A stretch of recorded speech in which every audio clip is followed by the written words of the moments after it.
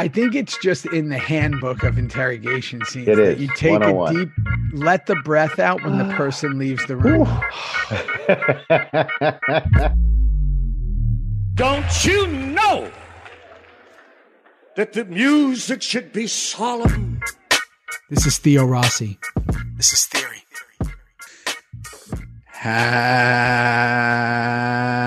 birthday to you. Pussy. Happy birthday to you. 644. Happy birthday to 644. He's 644. Hey, we're recording this on your actual birthday. It is Sunday. It's not Wednesday because of our schedules. Did you press record for that little sing song that you just did?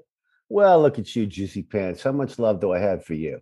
You know me. You've known me for a long time. I prefer other people's birthdays than my own. I don't know why, but I just do. I'm the same. Thank you, little brother. And I can't wait. You're June, right? You're June. I'm June. I'm not a birthday guy. I avoid it. Get ready for it because we'll be doing a podcast and I'll be singing back to you. And I can pretty much tell you that between the two of us, one of us did West Side Story and one of us didn't. It was me. No. But thank you. Thank you. No, I don't. There's no acapella. There's none of the stuff that you're supposed to do when it comes to the art of singing. I did not do. I was dramas all around. No, I'm like you. I've never been a big birthday person, like never. Megan, my wife, Mego, is crazy about it. Yeah, she'll celebrate for Texas, weeks. man. She'll celebrate all day, all week, all month. All week, all month. Mona loves the birthday stuff. The people that are closest to me. I have never been like I literally avoid it if usually I'm on set or something and people be like, it's your birthday. I'm like, no, don't say anything. No, please don't. You remember though, in Sons of Anarchy, you would because mine was never when we were filming. Mine always was. Pearl's was never when we were filming. Yours always was. So once we started to figure out when your birthday was, you had no shot at not being celebrated. And also, it wasn't even the boys; it was the crew. Yeah, remember the shit that they would get for you. The hats, the cupcakes, the hats. We'd have to like sing it for you, and you was Can't. I get as weird as this sounds being an actor, this sounds so strange. I don't like attention. I know, man. I feel you. Isn't that weird? Like, nope. I just don't like attention. Not to you and me. It's not weird to you and me, Staten Island. No. Both our cities start with an S. Saskatoon, Staten Island. Saskatoon, Saskatchewan, Staten. Who cares? I don't like attention. It doesn't mean that I love to act. I love performing. I just don't like attention. Now, I must say, and you do this as well, if not better than me, and that is, like on Twitter today, I've got to, like you get every day, like I get every day. There's thousands. It's just, I can't respond. But I did say thank you. And I appreciate all the love that you and I get on your birthday and mine. We do. We can. I'd rather celebrate yours than you'd rather celebrate mine. It's kind of cool. Yeah, they did videos for you. They did videos. A lot of videos were made. Oh no! Yeah, there was pictures of you as a youth. As a youthful Kim Coates. Two youths. Oh, yeah. No. Where do they find that stuff, Theo? I don't know, but I got to tell you, you look young and robust in those pictures. I just want to know if I have hockey skates on. Do I have skates on? I think you do maybe in one. I know there's a lot that your shirt's open. You seem to have your shirt open a lot. Not anymore. Yeah. Not anymore. No. When you're 63, I know I look a lot younger. Wow. That's, I was going to say 36. Look at that. They can't even see you. They're seeing me. You got to talk when you come to the screen. Okay, so I'm going to talk. There you go. There we go. Hey, good news for everyone who's listening to this. We've heard the voices. So very soon, Kim Coates will have a microphone and a camera now that he's in one location for a minute, maybe. And it's coming soon. So he's going to have a whole new audio visual setup. So for the 16 people that consistently continue to write about the audio. Just know it's coming, guys. It's coming in a world of patience. I'm spending it all. I'm spending it all. Spending it all. No, I am. I'm going to have double mask on, shield on, go buying all this shit. It's all I'm coming. buying it. It's all. He's going to have a whole reviews, crew, baby. a whole crew in the house. Whole Yeah. crew. So, that's what's going on right now. How's our podcast doing, Theo? Like, how are we doing? I can't believe it. Like, what is happening? I can't. It's so Come amazing. on, share and with I really the world, want to step it up. Every week it gets bigger and bigger. Every week it gets better and better. I have all these different plans of things we're going to do. Obviously, I'm trying to really convince these guys to do a new apparel drop. We're doing the thing where we're bringing on a guest once a month. You're getting new equipment. Yeah. We're off the charts now. We're talking to other companies about bringing stuff in. Another thing I'm going to do at the end of this, because I got some hints from these YouTube people, because we're one of the few podcasts that actually has a YouTube channel as well as an audio channel. And whose idea was that, by the way? I think it was both of ours, because you said they got to see your face. They said, if you're Kim Coates, as much as your voice is melodic, right? It sounds like Lionel Richie. Puts people to sleep, I've heard. Yeah. I mean, it is like a binaural beats. But the face is where it's at. So I said to you months ago, last year, I said, if you think for 1 second, I need the video. If you don't think people aren't going to want to see your pretty little face with that beautiful smile of yours and my long hair and my blue eyes, you're crazy. Boom, shakalaka. That's what we hear. And look, and now I have long hair. That's what video does. No. That's what it does to you. You got to grow your hair. Grow your hair. You got to. No, but one of the things that they were saying, and I've noticed this because, now that I've been on this location for like whatever it is, 6 weeks, 6 years, I don't know how long I've been in this hotel, but what I've noticed is at the end of YouTube videos, they're like, subscribe, like, and they put up all these tabs, subscribe and like. And I guess that it helps your YouTube algorithm. So sorry for the audio people listening to this, but right now, while you're watching this, you can do it while you're watching, subscribe to the channel and like this video. Yeah. And then apparently better things happen for us. So all that being said, Mr. Birthday Coates, let's get into this episode called Better Half. Why? And why? Okay. Well, it's season 1, episode 10. Yeah. We had already done 9, so we did one skip to get to this because we're trying to close out seasons. So we're going to close out season 1. We'll have a guest on, not next week, the week after. Correct. Next week, we're going to talk about who it's going to be. Exciting shit. No, I meant more, why was it called Better Half? Not why are we doing 10? Okay. So I'm going to guess. Yeah, please. It has to do with Tara. It has to do with Cherry, a.k.a. Rita.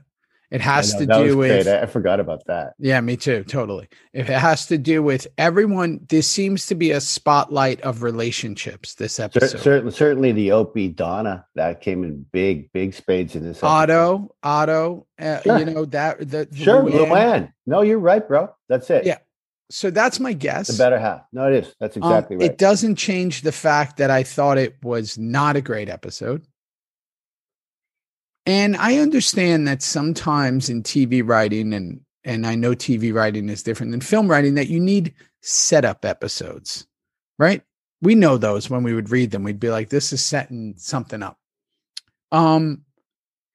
It's not, there are definitely parts I liked about this episode. Here's the first thing I'll say. I did not remember, and I know I say this a lot, and I feel weird saying it. I didn't remember any of this. Now I know why. I'm not in the episode. Okay, so spoiler, as you're probably about to watch this, Juice isn't in it. Last time we saw Juice, he was with Cammy.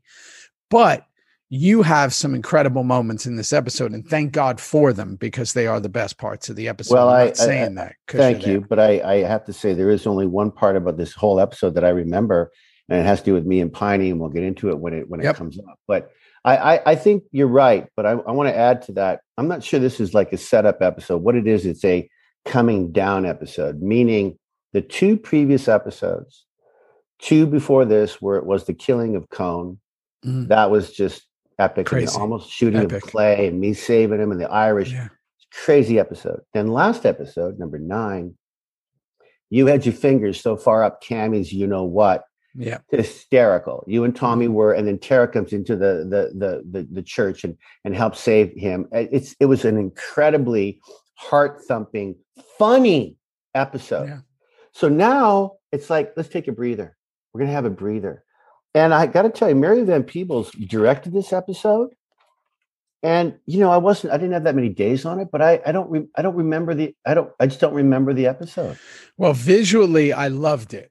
Yeah. He did some things in this episode that I absolutely love. Now I'm a huge fan of Mario Van Peebles. I was actually upset that I didn't get to work with him. What he did, see, Sons had a mold. We were still finding kind of what our look 100%. Was and what our style was, for lack of a better word. And that's hard in TV because the director almost has to come in and do plug and play, where they're like, okay, what's the style? What kind of shots do they do? They do 2 shots, single, boom, boom, boom. They do motorcycle, they run out. He, interestingly enough, took some chances that we didn't usually do. And there's one that I'm going to point out pretty specific. Good. So it opens up with Sack rolling up on that white bike. I always remember that bike. Because it was so different from all of ours. It was perfect for him.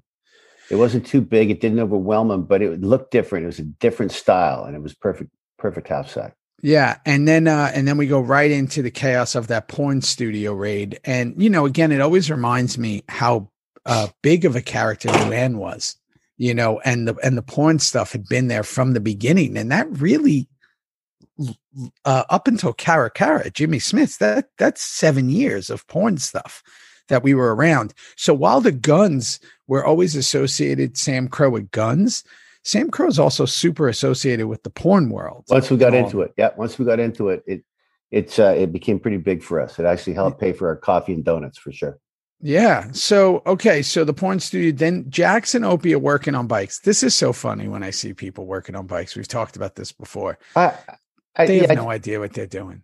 No, and they don't. But it's okay. It's like the scene coming up with Gemma shopping for groceries. Yeah. Like, I'm telling you right now that if they let you and I shop for groceries, I'm actually going to stop the show and think, hang on a sec. I don't want to be down this aisle. I want the pork and beans aisle. Because I want pork. But they just went and go. And Katie does it. But she's just picking shit. Here's the boys working on the bike. And I'm telling you, Theo, I don't know. You thought about those Tello Moro shirts that we had to wear, but I freaking loved them until I hated them. Those early years, it made us feel like we fix bikes. We know everything about motorcycle engines. Not a clue, but God, it was fun with wrenches, always with wrenches, right? Charlie comes around the bike there and Ryan's looking at him. Anyway, it was a fun scene. Yeah. And Opie, we have a nice little Opie arc on this episode. And we do. Right Good for you. I'm glad you pointed that out. We do, man. We do, because Opie is such a stoic character. Ryan in general is just a pretty stoic dude. And this was a very colorful Opie episode. And it starts at this moment. And when you see it in his eyes, when he's near the bike with Jax, is Opie was never meant for this life. I always say Juice was never meant for this life. Opie definitely wasn't meant for this life. And there are times when you think he might be, when the stuff with Clay and he whatever, but at this moment you could tell that he is suffering from questioning what to do. He doesn't have a lot of options. And he's broke and he has 2 mortgage payments behind, and his wife's going to leave him, and he loves his kids, and what's he really doing? And we just blew some people up 2 episodes. And they say at the end of the scene, they go, they're not talking much right now. Like the Jax Opie thing is there's just, they're not talking. They're not talking. And it shows. So then we go, man, Unser's terrific in this episode, by the way. There are a lot of glimmers in this episode. So Unser's freaking out over the ATF takeover. Right. Calling her a white bitch. Scrawny, uptight bitch. Scrawny, uptight. Like, yeah. Can I tell you something? I don't know if you noticed in this episode, this is like the verbal abuse of Stahl episode. Everyone calls her a bitch at one point. Ever. Donna does. Everyone. Even Tara. Get the fuck. It's nonstop. Gemma. And we're just meeting her. We're just meeting Agent Evil. And all of a sudden we're going to get the fuck out of here, bitch. Like, is that the way you talk to police officers? Is that the way we do? I guess so. Listen, they're really, what I wrote is they're really setting her up as such a bad guy, right? So Hale and Stahl start breaking it down in the office. They're trying to figure out how to get Rico. Racketeer, influence. I know everything about Rico. Organization. I know everything about it. But our peeps who don't, because we certainly had to look it up. I've looked it up way before this show. I have family members, many of them convicted of Rico. Yeah. So here's the deal. Rico was basically created for organized crime and mafia affiliations. From what I know, if there's anything that I miss here, tell me. But from my experience with it, it's a way that if people who are criminals are fraternizing, or there's any criminal behavior amongst the group, is you can basically charge the entire group, which is the whole bit of organized crime, right? The basis of organized crime is crime done by an organization. Correct. And Rico is the easiest way. What's his name? That idiot, the New York mayor. Giuliani. Rudy I can't even say his name. That numbnuts. He's, back when he was New York's hero. Guy. Oh my God. Back when he was New York's hero, before he started leaking hair dye, he what a nut. Blowing every tire on his car. Poor guy. Every tire's been blowing up. Poor guy. So he before that, he was responsible when I was in New York for kind of changing the landscape of New York after what went on in the 80s. And he was a big part of, when he was the DA, the whole Rico thing and all that. So point is, they're trying to figure this out. Here's something I realized, because we've talked about it multiple times with the character of Hale, and we'll get to when he left the show and why he left and all that. They were obviously setting something up. Hale has a thing for Tara. Well, let me just say that not only did I forget about this episode, I just forgot about this entire scene. I forgot about how Stahl, for the viewers, for you and me last night when we rewatched this show or watched it for the first time, she's laying it all out. She's got all these files, all these pictures, and it comes to Tara. Good pickup there, little brother. And all of a sudden, Hale just goes, hey, wait a minute. Yeah. What's she got to do with this? Yeah. You can't bring her in on this. And she went, oh, no, of course I do, because of ba-boom, ba-boom, ba-boom. So even though we're getting into the next few episodes before we finish season 1, it's heavy Opie, heavy Stahl, heavy me, heavy Clay, heavy Donna. This was a scene that I completely forgot about. Me too. She's laying it out for the all those millions of fans that we are growing with Sons of Anarchy in what she's going to do. Yeah, and again, I think that's why I'm so curious of the way it would have went, because I think there might have been something with Tara and Hale down the road. Oh my God, I said the same thing. It's like the level of concern on his face when he just wants her left out of it. You're so right, bro. Yeah. So, I mean, again, and these are those things that, what happened with Half Sack, it happened with Opie, it happened with all the characters that eventually left and potentially left earlier than they were supposed to, of what could have been. That's a really interesting thought. So now we go to the cabin. Gemma and Cammy are there. Clay giving the update. There's a religious talk going down. So Sons has always been really interesting with this. We present religion a lot in the show, and Jem is usually the one to shut it down. And then there's times where, we use that church at hospital, the place you can go. Yeah. So we've presented religion a lot on this show. It seems to be something Kurt kind of talks about. Gemma says a really funny line with those beads. That is, well, can I like, where'd I put that? I go, funny line. Yeah. Well, first of all, she talks about, I don't believe in God. I believe in family. She says that all the time. Which we know that's Gemma. I mean, that's it. And the beads, man. I mean, Anal beads. Oh my God. Yeah. It involves a completely different visual. Yeah. So funny. And Cammy had no response to that, man. He just listened. I mean, that guy, he became I know. season 3 for us. And again, this was that advice I gave. This dude, Jamie Cammy, has no idea. Here he is, 3 episodes in a row, season 1, and just doesn't know where this character's going. And he's just along for the ride, because remember, none of us knew what was coming up. No. Nobody said to this dude, no. Jamie, the actor playing Cammy, no one said to this dude, hey, by the way, in a couple of seasons, you're going to kidnap the son and go to Ireland. Like, no one says that. No. You're just hanging on for the ride, taking your little crumbs and going, this is interesting. Where's this doing going? A really good job at it. The greatest of actors, you know what they do, Theo? They listen, and then they respond. They don't act. In that scene, that kid was acting. There was no acting going on. Here's the number 2 in the call sheet. Katie Seagal walking in as Gemma. Breasts are everywhere. That scar that she had to put on every day. She comes in. He brings up God right away. She turns it into something else. And then she turns it into I would do something else with these beads. Do you know what I mean? Yeah. And that's how the scene ends. It's like, what? I would bet you that if we ever, and maybe we'll get Jamie, on the show. I love that. I would bet you that he was under the assumption when he leaves at the end of this episode that was it. He's never coming back again. That's what I know. He did that. He talked about that. I remember. See ya. Great. In fact, that's a wrap on Jamie. Yeah. Great episode, buddy. So we get to Stahl questioning Donna. I totally forgot about all of this.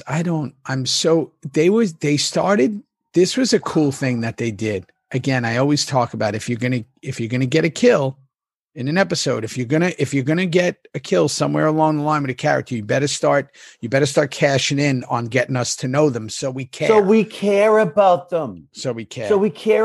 And I gotta ask you, Theo. Like I just said, my next line is, I wonder when Ryan and Sprague actually knew about their flip-flop of fates on this show. Because it was supposed to be Opie. You were hanging more with Ryan than I was in those early days. And I remember when he came on, and I just said, hey, and big fan. And I knew he was only sticking around for the first season, if we even got a season 2. Mm-hmm. And all of a sudden, the working machine of writing is changing. Do you remember when we knew? Do you remember? I think that we, like a lot of shows at that time, did something extremely unique. So in the now world, in today's world, the way it works is you film a show and then it'll air however long later, whenever the streaming service or whoever decides to put it up. But we were filming while it was airing, right? So we were filming season 1, episode 8 or 9, while season 1, episode 2 and 3 are on the air, right? Like the show's on. And I think that people were responding to that Opie character greatly. And they were probably right. No, you're probably right. They were seeing what Ryan was doing. They were seeing how he was creating this really great counterpart for Jax. So at one point or another, they make the decision that he's not dying at the end of the season, and that in his place, it's going to be his wife, and you're creating this tragic character. I know that I was under the same impression that Ryan was leaving, and then all of a sudden he wasn't. And I was super happy because, him and I had formed a certain relationship. I don't know. I would like to ask him the details of what changed his mind, why he didn't, what did they, what did they talk about? But I've always said this, and maybe it's the Hamlet thing. I was under the impression Ryan was going to be the last person standing in season 7. And one of the only people standing at the end of season 7. Correct. That's what I was under the assumption. That's what we all thought. Yeah. Yeah. So, but again, here we are back to Donna. We're building her up. We're getting to know that she is not going to tell Stahl anything. Get out of my house, bitch. So she there it says is. That. Like get out of my house, bitch. Second bitch. She's been called in less than 20 minutes. Yeah. Stahl. Poor Stahl. Poor Agent Eva. Stahl. Yeah, she needs a drink. So now we go to this Bobby Clay scene. This is an interesting scene to me. I'm going to tell you why. Again, we're only 15, 20 minutes into the episode, maybe even less. We've now seen another color of Opie. There's a little more desperation. He's asking for his pay. There's a little more You know, he has to go. You got Clay and Bobby drinking beers in the clubhouse. Again, it's so funny the way the show changes and manifests. Bobby, again, is like the voice of reason. He's like the guy. He's like the concierge to Clay. He's just sitting. Even though you are the sergeant at arms, Bobby was like that voice that was like, "Hey, man, you should do this." Of course, he was. That kind of went away, right? So it did go away. But and just to add to that, what you just said, I really liked this little scene because it was super simple, super real. Nothing going on except Opie's broke, needs some help from the club. Bobby's going to give it to him. But then it gets better. When he leaves, Clay goes, "What the fuck is going on?" Like, I just got shot at 2 episodes ago. I'm in the clubhouse because I got to be here for a minute. We just handled the Alvarez Darby shit in prison, the last episode. Now I've got, like, why is the heart and the head in different places? Mm-hmm. He's got it with his stepson Jax. He's got it with Opie now. He's got, Unser. We're all over the map right now, and Clay's just about had it. I thought that was a really cool ending to that scene. Yeah, especially because Clay again is the one trying to hold it all together. There's so much going down, and here's everybody bringing their personal stuff into it. And Correct. To me, it's like that line in Godfather, right? This is business. It's not personal. It's like, why do you guys keep bringing all this personal stuff into this? So, Bobby's, great in that scene. He's very calm. Okay, now we go to the Tara Stahl scene. Yeah, so here we are. Stahl's making the rounds. Tara right away assumes this is about Cohn. Her face, all the color leaves. She is as white as her nurse coat. She is just like, uh-oh, they got me. Here they go. Yeah. And the other ATF, I'm going to tell you why I love this. This is the director. I want you to remember that you probably don't even remember this. Stahl, Tara plays her off. No, I don't know anything. I don't know whatever. Stahl leaves. And this is where the direction comes in. As Stahl's leaving, the other ATF agent in the hall is in mid golf swing. Love it. Just loved it. That's incredible, by the way. People have to understand how incredible that is because he's basically an extra in the scene. He has no lines. He's bringing a character to life because most golfers, and you know this as a golfer, when sitting around, they're just doing their swing, right? All the time. Incredible direction or whoever little came up with that. Additions of no lines. But don't just be standing like a piece of, I might be swinging a golf club. It's beautiful. And also that guy, God, I wish I knew his name. Such a good guy. He was in so many scenes with Allie. I'll look him up for the next time, but he did a great job with Allie. And do you remember what Allie said before she left the office with Tara? She goes, "And now you're at St. Rednecks." Mm-hmm. Like St. Rednecks. Like, I mean, you went from San Diego to Chicago, and now you're back at St. Rednecks. I mean, the verbiage that Allie comes out with, the funny sexual innuendos through the whole and the way show. she hits it. She hits them too. God. So now here's where this comes for the direction and stepping out of the son's mold. Okay, good. I'm glad you're bringing this up. Okay. Jax comes in slow motion. Yeah, no, beautiful. And he's smiling. And beautiful. It's in slow motion. And it's so cinematic. So cinematic, and that's Mario Van Peebles, and you remember there was a weird music underground that we've never used before nor after. No. It was a weird musical interlude used with that slow motion that just worked so well for both. I absolutely loved it, and I was like, oh man, that stuff we really could have kept like throughout the year. It's like what a cool choice, and hey, you know what?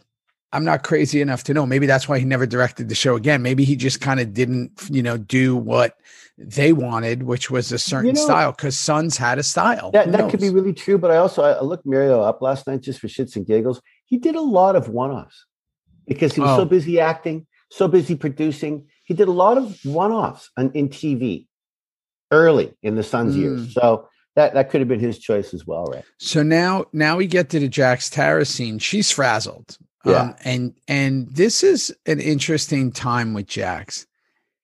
He is very clear, and the agenda and the lie. Like he's very clear, and it's almost, I guess, like the sociopathic behavior is a survival mechanism. Like he's just like, what are you talking about? He never got off the plane. He never this. And it's not like it was so good. It's not like I just killed somebody. No, and it wasn't like him going, hey, baby, keep it down. I fucking burned him. We're never going to see. No. He literally had me believing that he just never got on the plane, man. He's running. He's on the run. Chicago didn't want him back. He's on the run. Let's play baseball tonight. You ready to go for cards? Like, honestly, beautifully done. It's beautifully done. And, I know it's for the protection of her, but it was amazing. So now we go to the Donna Opie scene. This is such a great episode for Opie. It's such a great episode. For him, I'm not saying the episode as a whole yet. I'm not there yet, but I am starting to think that it's a little better than I thought. He's trying. No, Theo, you're right. No, I didn't. There are some certain scenes in the actual show that, again, are pivotal in this of Sons of Anarchy. Pivotal. But the show as a whole was a rest. We're just going to rest on this show compared to what we've seen, I think. That's all. Yeah. And I think when you come hot and heavy off what we saw last time, especially what I think is one of the best episodes we've ever done. Yeah, crazy. Crazy. Okay. So he's trying super hard. He can't win. We've all been behind it, right? They're both right. This is the thing when you're in an argument sometimes. They're both right. Yeah, she's right and he's right. That's true.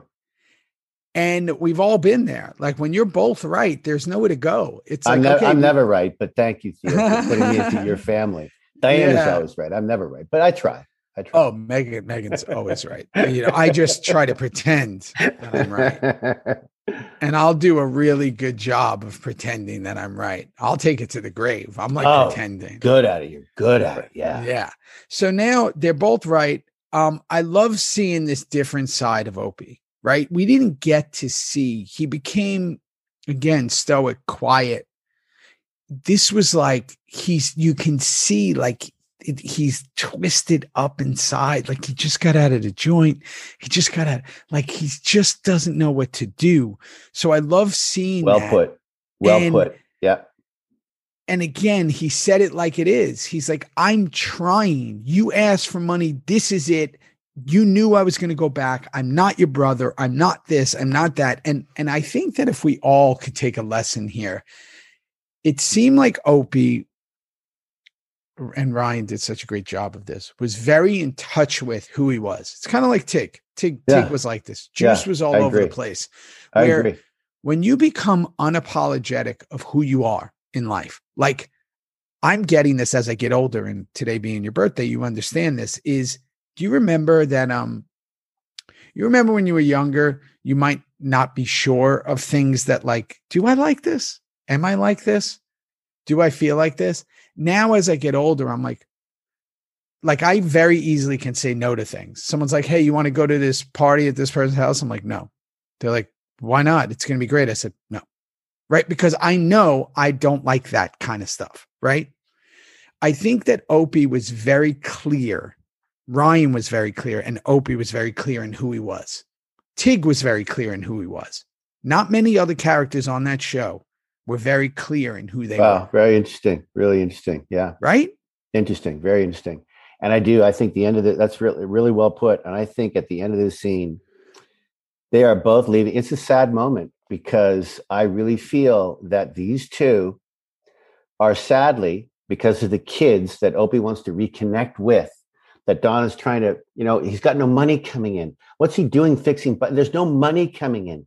Go back to chopping wood. And he goes, no, I'm not doing that anymore. You knew me. You know me. This is who I am. And if you can't dig with that, then you can keep packing. I mean, I'm going to see my kids. I'm going to see my kids. You do what you got to do with the information I just gave you. Right. And I'm just, it's a very sad ending too. Yeah. I know. And again, here we are. We're putting money in that bank for when we're going to make that deposit later. What happens with Donna, which we all know about, right? We're going to get to that thing, which is incredible. Okay, so Cherry and Gemma have this talk. This is pretty amazing, this scene, regardless of the faux grocery shopping. I had no idea the Rita thing. You would have asked me that question. No. If you would have asked me 100 times, I wouldn't have. No. Okay. No. She's in trouble. I also didn't realize how big of a part. I've worked with Taryn before. I've told you this a bunch of times. I never realized how her so big. Much. She's amazing. She's an amazing so actress. good. She's a mini freaking Gemma. Yeah. She's a mini freaking Gemma. Yeah, and I didn't know that until I started watching these shows, that she really. And Gemma sees it in this scene, sees that she's a mini her, right? So here's my thing. I guess I didn't know how big of a part of the show Cherry was. I didn't realize that. And to your point, that was where there was a moment with the Johnny Lewis character, with the half-sack character, they were trying to figure it out.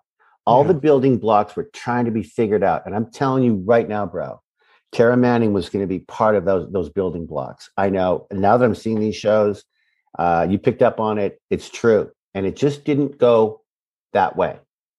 I know. And it's so funny. This is why this job we do is so maddening, because something can happen with someone else that affects your trajectory in this business. You know, I'll never forget, I was doing this movie.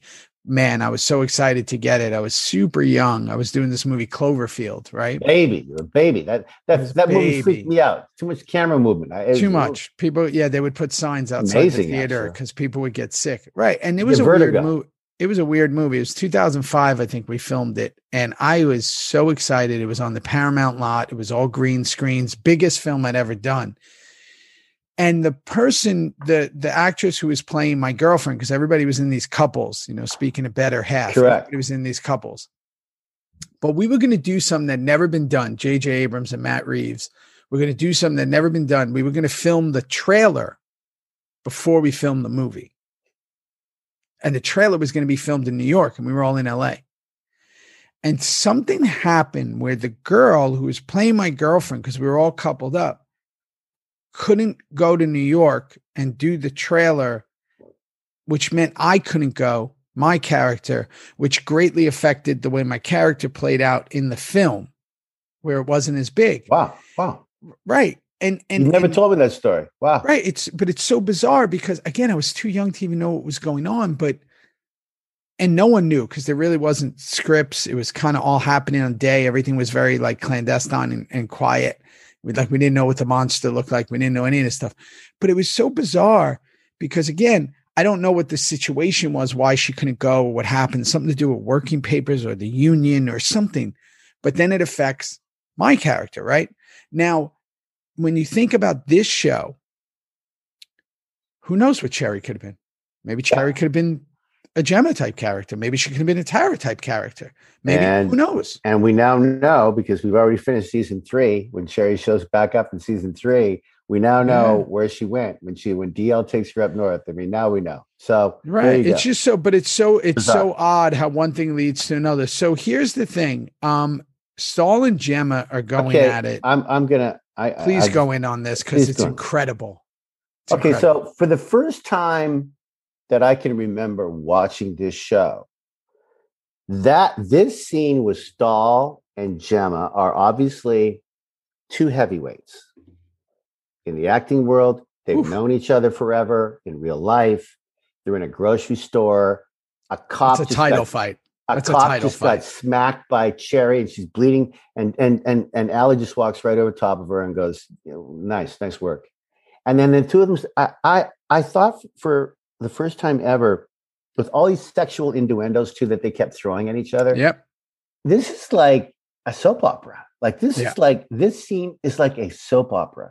It's a massively, I don't care if you're in Spanish, English, Italian. This was a very, very, with two women and they're soap operaed out. And I'm not saying that's a bad thing or a good thing. I just thought, I don't even know what's going on right here with these two. I was like, okay, obviously we come to learn about Stahl's sexuality later down the road. We know Gemma's just, down for whatever. Gemma's doing whatever. So there's all this sexual tension added into this aggressive tension of them being on polar opposite sides of the war, if we're going to call it. They're on different teams. Sure. And the scene was riveting for me because, again, we're still getting used to Stahl. She's the early days, baby. And again, we have another person who's basically telling her to go fuck off, right? It's happening a lot in this show for poor Ally Walker. Yeah. So then now we go right from there into Stahl grilling Rita, aka, Cherry. And that's another. So Stahl is having this defining episode of her character. Like, this is the one you got to point to where it goes, this is how we know who Agent June Stahl is, this episode. And Taryn, does what a lot of people do. I've done more, you've probably done more of these. I've done more questioning scenes, interrogation scenes, for lack of a better word. I feel like I did that my whole first 10 years of my career. Did you? And you're always playing it cool. No, what are you talking about? No, I didn't do anything. And then when they leave, your eyes drop and you're like, it's the go-to move in interrogation scenes. Watch any Law and Order, watch any Chicago PD. That's what they do. Perlman did it on this show when he got interviewed by Stahl. He had that when she leaves moment, and they're both like boxing with each other. And he's got this moment of, holy fuck. I think it's just in the handbook of interrogation scenes that you take a deep, let the breath out when the person leaves the room. Which also lets the audience know they're guilty. Yeah. Right? What a silly thing. I love it. Okay. So I'm not in this episode. I hated it. I got to tell you, you're going to go to the Unser sitting in my chair. Just stop. Let me take it. Please. I remember very little about this show, and who cares? I enjoyed every moment that I had, and that's the truth. I actually remember this day, and I'm going to tell you why. Please tell. I remember we were up against it. We were up against time. We were up, and everyone had some words to say. And I remember Mary just going, okay, you sit there. And I just remember thinking, what the fuck is happening? Why is Halfsack even at the table? He's a prospect. You don't get to sit there yet. You sit against the wall. And Unser's at the table? Like, what is... And people don't realize that that's all for camera filming. Like, yes, we were all very aware of who should be at the table and who shouldn't. So before all the bikers go crazy, we were aware. Oh no, camera department didn't care. And I wrote it down. If you literally look at our faces again, if you watch the show again, the energy had been zapped out of us. Me, Charlie, Perlman. Not because we didn't like what we were doing or what we were going to try and do, but just we got bamboozled with time, bamboozled with someone sitting there. In fact, I remember Johnny getting up out of that chair so quick who walked in? Someone walked in. Was it Bob? Someone walks in and he just pounces out of the fucking chair. Wasn't you. Anyway, and then, it's funny at the end where Unser raises his hand and goes, can I vote? It's classic. It's a classic move. So it saves the scene. There's a couple of things I noticed about the scene. One, Chibs is sleeveless, which was really interesting. He used to do that a lot. Good for Tommy. Chibs used to be sleeveless first season. And then Jax is trying to bring Opie in the fold because we can tell that he's kind of on the way out. Jax is trying to pull him in. Unser putting up his hand at the end to vote. It just saved the whole scene. Saves the entire scene. Yeah. Okay, so we go to this Stahl Otto scene. I know you knew this. I forgot this, but Otto and Luann, it was Luann. He's all about Luann. Tattoo all over his arm. Even Mario focused in on at the end of the scene. We went right to the tattoo. It was all about his better half. His better half. How do you maintain these curls? No, you're killing it, son. You're killing it. In fact, I'm about to play a guy. His hair's going to growing the facial hair back. No, it's all going. It's all going. You got to shave that every day. All I can say is it has to do with a gardening center. Hysterical, but with some weird dark shit too. It's going to be fun to play. Anyway, your hair is incredible. Keep shaking the vinegar. Okay, so Stalin Otto. You know, again, this is how many times have we seen Otto? Once. Sure. Okay. Who cares? Jackson Donna are back in the room. Who really cares? Does it matter? I don't even know why I asked that. It's such a silly question. Jackson Donna back in the room. No, not Jackson Donna, Tara. right? Tara at the Jackson house. Tara back in the room. Yeah. I think I would have had to maybe sleep in another room for a little while. Yeah. Or at least, I don't know. I don't know if I could comfortably move into a room that someone was just murdered in. No, that was just an incredible thing. And I think what Kurt wanted to do with this scene is you really felt their past in this scene. All of it, when they were kids, high school, leaving when Jax was 19, she was 19. You felt they knew each other so well back in the day. And now they're like, do we go for this? Are we going to go for this? They just killed a man together that needed to go. I'm sorry, he did. But that's why they're in that room, because we as an audience got to see how incredibly tight those two were when they were growing up. So now we come up to what I think is the best scene in the show. Again, not just because my favorite characters are in it. The bar scene. Yeah. What amazing writing. What played incredibly well. The plan was great. Again, don't remember any of this. I'm not even sure they gave me the script for this episode. Where were you guys? At a set or you're at a real bar? No, we were at Tullamore. They built the set. They built the set right there and in our studio. A lot of people in that. A lot of people. I recognized every stuntman in Hollywood. Like when I went to the one table and Pawnee went to the other table, we knew all of them. Because it was going to be a big ass barroom fight. Look, for me, what I forgot was a very Tig type thing. He wasn't afraid of anybody or any woman to touch them, to hug them, to stay away from them. He wanted to smell them or not. Piney, I get really close to Piney. I put my arm all over him. I almost kiss him. I'm playing with his oxygen. And I know William Lucking, it was very, he's such a good actor that he wouldn't have played it that way. If he was Tig, he wouldn't have done it that way. But he found it so weird and so wacky. And his reactions were so real that we kept it all in because it turned out to be really funny. Is that when you're turning up the oxygen? Yeah, no, I'm saying stuff like, like that. You get high off this? Like that. What was that famous movie? I might have even mentioned it in the scene where Dennis Hopper is breathing that, they Easy Rider? No. Oh, Waterworld? No, I did Waterworld with him. No, when he did that movie, I think he got nominated for an Oscar. He was breathing this shit in. It's a very strange Blue Velvet. Blue Velvet. Yeah. Blue Velvet. And so I just wanted to know, is it a Blue Velvet thing with you? Was it like, you're getting high off of this shit?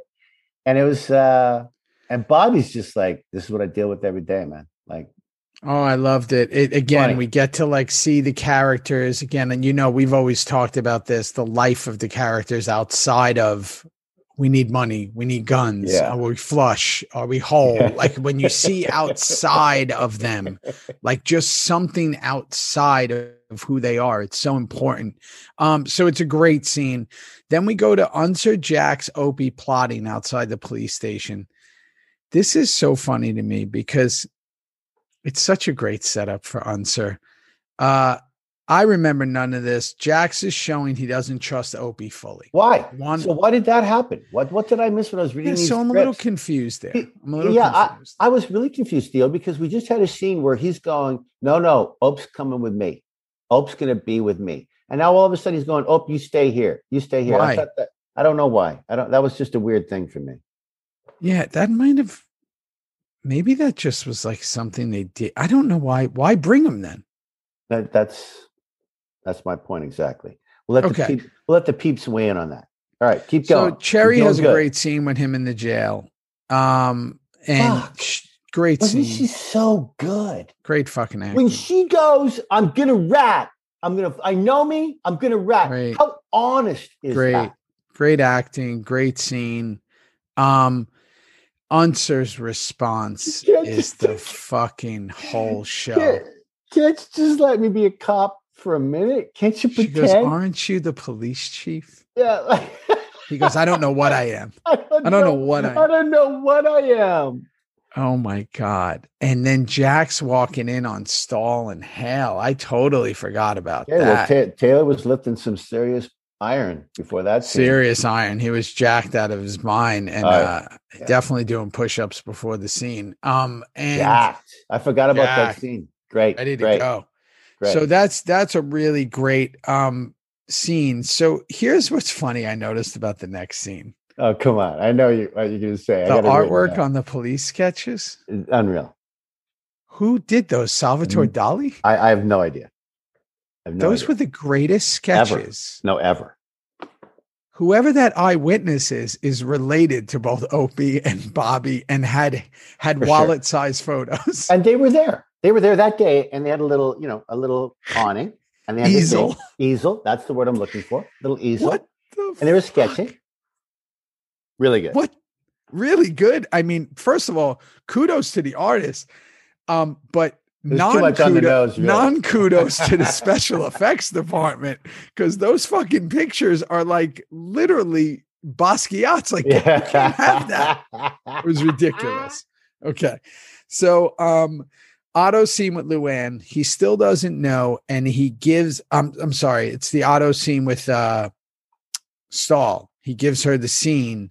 No, you're right. It's like Otto and Luann have a scene. Right. And it's really kind of confusing for me as a viewer, because I don't know what Otto is really up to at this moment. I mean, I kind of figured out how the episode ended from this scene. Do you think he knew early he was going to do that? Or do you think it was after she told him about the RICO? I think it was after she told him about the RICO. Yeah. But before that, you think he was going to cooperate? That's why it's all, this is what Kurt did so freaking well. Where's he going to go? What's he really meaning? What's he thinking? What are we led to believe? I really did not know at the end of this scene what Otto was up to. I really didn't. Yeah, that's interesting. I would love to know what people think about that. If they think the people who watch these episodes like we do, I would love to know if they think Otto knew the whole time of what he was going to do. Cooperate. Yeah. Or he changed his mind. I'd love to know. Or he was gonna, for lack of a better word, rat or whatever. And I hate that term because. Well, and I didn't mention this earlier, but we've never used this term more than in this show. That word is said 47 times in this show, all over the show. I hate anything where, maybe it's because I love animals so much. This is so weird. I hate anything where you demean an animal for a human behavior. I know that sounds weird, and that's okay because I'm a weird dude. I think you're very weird, dude. Yeah. Like, why? What's wrong with a rat? He's just out here trying to survive like we are. Why are we now saying that a rat is a person who does something? They're a bit of a pain in the ass, but until we get to season 5, 6, and 7 when Nico comes on. But do we know rats are distrustful? Does anybody know rat? Like, I have friends pretty good at their job. Right. They're pretty good at the job. They're survivors. They don't give a fuck about anybody. I'll tell you. They're survivors. Give them credit. They're into it for themselves. No, I mean, they're all over New York. 22 comes in handy with me and a rat from the farm. Sorry, I'm a Saskatchewan. Come on, rats, mouses. Like, give them a break. What are some other animals? Other animals we demean when we talk. What do we call people? Like jackass. Raccoons. Jackass. You bet. You jackass. You call somebody a dog. You're a dog. What's wrong? I love dogs. You kidding me? They're my whole life. I love dogs. You call someone a dog, that's offensive, right? Yeah. This is ridiculous. We need to stop this. Right now, we're going to stop this. Right now. We're going to bleep out every time someone says rat on the show, we're going to bleep it out from now on. Yeah, we should call them something as like, we should be like, oh, he's distrustful. He's distrustful. Oh, no, you don't no animals. No animals. People should no animals. No animals. We're changing this. Okay. So Otto Luann scene. We see that now. Sack and Cherry are in bed. Again, we've touched on this multiple times. Obviously, it was going to be a bigger storyline. Gemma gets to do the door scene because Juice isn't there. All right. Which means the knock. You know what? That should have been Juice. Come on. Ready to go. That would have been me. If I was in the episode, that is a Juice line and scene. No. In fact, no one wanted to take it from you. No one wanted you to have all of them. And they'll call you in like just for you'll look at the schedule. They'll be like, oh, I'm working Wednesday. What am I doing? Oh, that's it. So I'm going to go. I'm going through makeup and all that. Oh, that's it. Just that. Oh, okay. I guess I'll be home for lunch. Oh God, that's great. So, Stahl going over the Otto letter. Yeah. One more thing though. Hang on. I got to talk about Cherry and Half Sack for 1 second. Yeah, please. Because this is such a Shakespearean themed show in many, many ways. And I know Shakespeare, better than you. Way better. But I will say that scene reminded me of Romeo and Juliet so much because when Romeo and Juliet do the clandestine getting married, they're in bed, then they say goodbye. I'll see you in a week. And they never see each other again until the ending of the play when they're both going to die. In this scene, you can't tell me for 1 second that they didn't think that somewhere down the road, she's just going up north, I will see you again. Never again will these two little lovebirds see each other. That's the truth. Yeah, that's both heartbreaking in so many ways. And again, it goes back to the what if, right? Yeah. As someone who reads Marvel comics back in the day, pre all these crazy movies and all that, back when it was just comics, they used to do a comic called What If. I think they're going to do them now on Disney Plus. They're going to do a show, and the what ifs are great because like it's what if this happened. It'd be fun to do that with like sons, like what if man, I'd watch it around, or I'd watch it this happened. Yeah, it'd be pretty cool. That's where that fan fiction, I know we were talking about it the other day, and of course somebody started it already, is I said, I wonder what Jax, Hale, and Tara were like in high school. And I think somebody actually started writing the fan No, I fiction. bet they did. Yeah, that would be a fun little thing to see. You call it like it would be like an 8-episode TV show and you call it Charming. Yeah. It would just be about what would that be, like the 80s and them in high school. Please. Like a Freaks and Geeks type stories thing. there, I'd be man. into that. That'd be fun. Oh God, yeah. Okay. So Tara checking in on Cammy at the cabin. Yeah, we're almost there. We're almost at the end. Here we go. We're going into our montage music. Yeah. Everyone's leaving. Yeah. They want to pack everybody into that scene. I thought, and again, I'm a self-proclaimed idiot. I have no idea what happens in the show. I'm like, oh, this is the way it's going to end. It's going to end on a nice note because we have ended some things on a nice note. A few times. I was like, not too many, but end on a nice note. They're going to all get on. Cherry's going to say goodbye to Half Sack, and Jackson. Them are going to ride off, and they're going to probably close on either Tara's face of distrust of what's happening. But no, we go back to Otto and Stahl. And now I started going, oh shit, I remember something happens here. Yeah. This is the moment Stahl becomes the ultimate enemy. Yeah. This is it. Right? But Kurt takes it a step further in saying that if you think that the biker life, that the Sons of Anarchy are just a little club down the street, wait a second. Otto is going to slam her face, trying to kill her, trying to bust her. Like, we're going to be so viciously violent if you try and fuck with me or my club, but this is what's going to happen to you, baby. And she comes running into that where it's all done. She doesn't die. Her nose is shattered. Her teeth are completely fucked up. Gone. And someone tries to help her and she goes, get away from me. Yeah. And she comes right in and she says that beautiful line of, I'm going to bury this club. So, see, this is season 1. Mm-hmm. This is the 10th episode.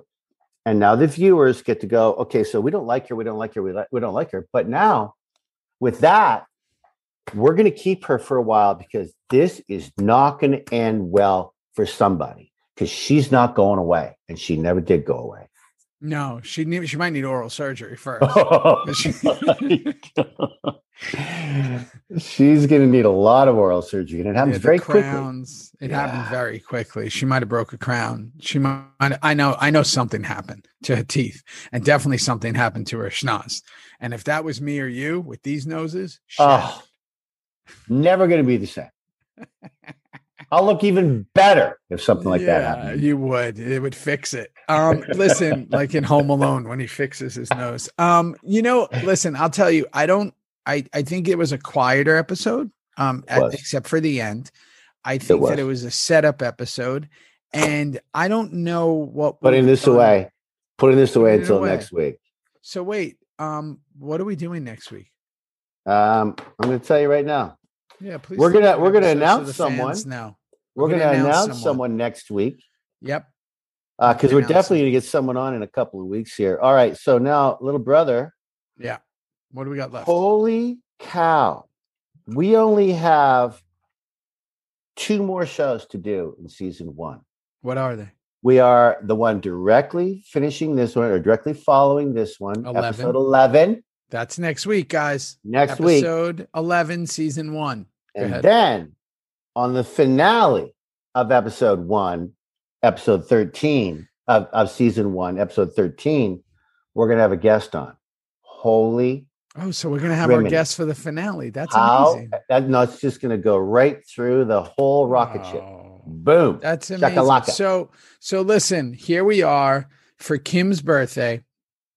If you're seeing this video, subscribe. It makes him happy. Yeah. Subscribe below, share it with your friends and anyone else. Spread love. Spread love. It's the Reaper way. Spread love. And we'll see you next week for season 1, episode 11. And correct. We'll announce our guest. Correct. And that's it. Let's all holy cow, we did it. We did another one. Happy birthday to you. Happy birthday to you. Yeah, thanks. See that? I hit the note. I appreciate you. And I love you. I appreciate and love you. To Meg and the boys. And I'll say the same to Di and my girls.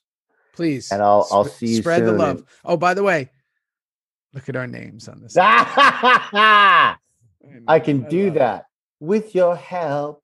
Always with your help. Look at your hair. I know, it's amazing. No, and it's I love amazing, that you just hit a little note there just to Keep show me off on your birthday. Get out of here. I love you. Get out. Love you more. See you, buddy. Bye. Thank you so much for listening. I appreciate each and every one of you. You know the deal. TheoryPod, #TheoryPod, capital THEO, small RY, capital POD. If we're talking Reaper reviews, it's the #Reaper reviews with the double R. Go everywhere where this podcast is available and go subscribe and follow Apple, Spotify, Google, iHeart, wherever. And then if you want to see the videos, go on to YouTube and subscribe to the page. We got some cool stuff coming. Like I always say, this life goes by in a blink. So stay up, stay awake, keep being the example. And let's keep making a difference. All right? All right. Hey, yo. Shout out to my crew, the Theory team. The team, okay? Starting with my incredible editor, Caroline Kawash, to the incredible design skills of Cesar Arvello, to the other designer /web/ everything, Justin Tordella. Go look them up. Go follow them. Go thank them. They're an incredible team, and I wouldn't be even remotely able to do a second of this without them. So shout out to the entire Theory team. Or as we say in New York, big up. Incredible people, incredible humans. And I'm fortunate and proud to have them.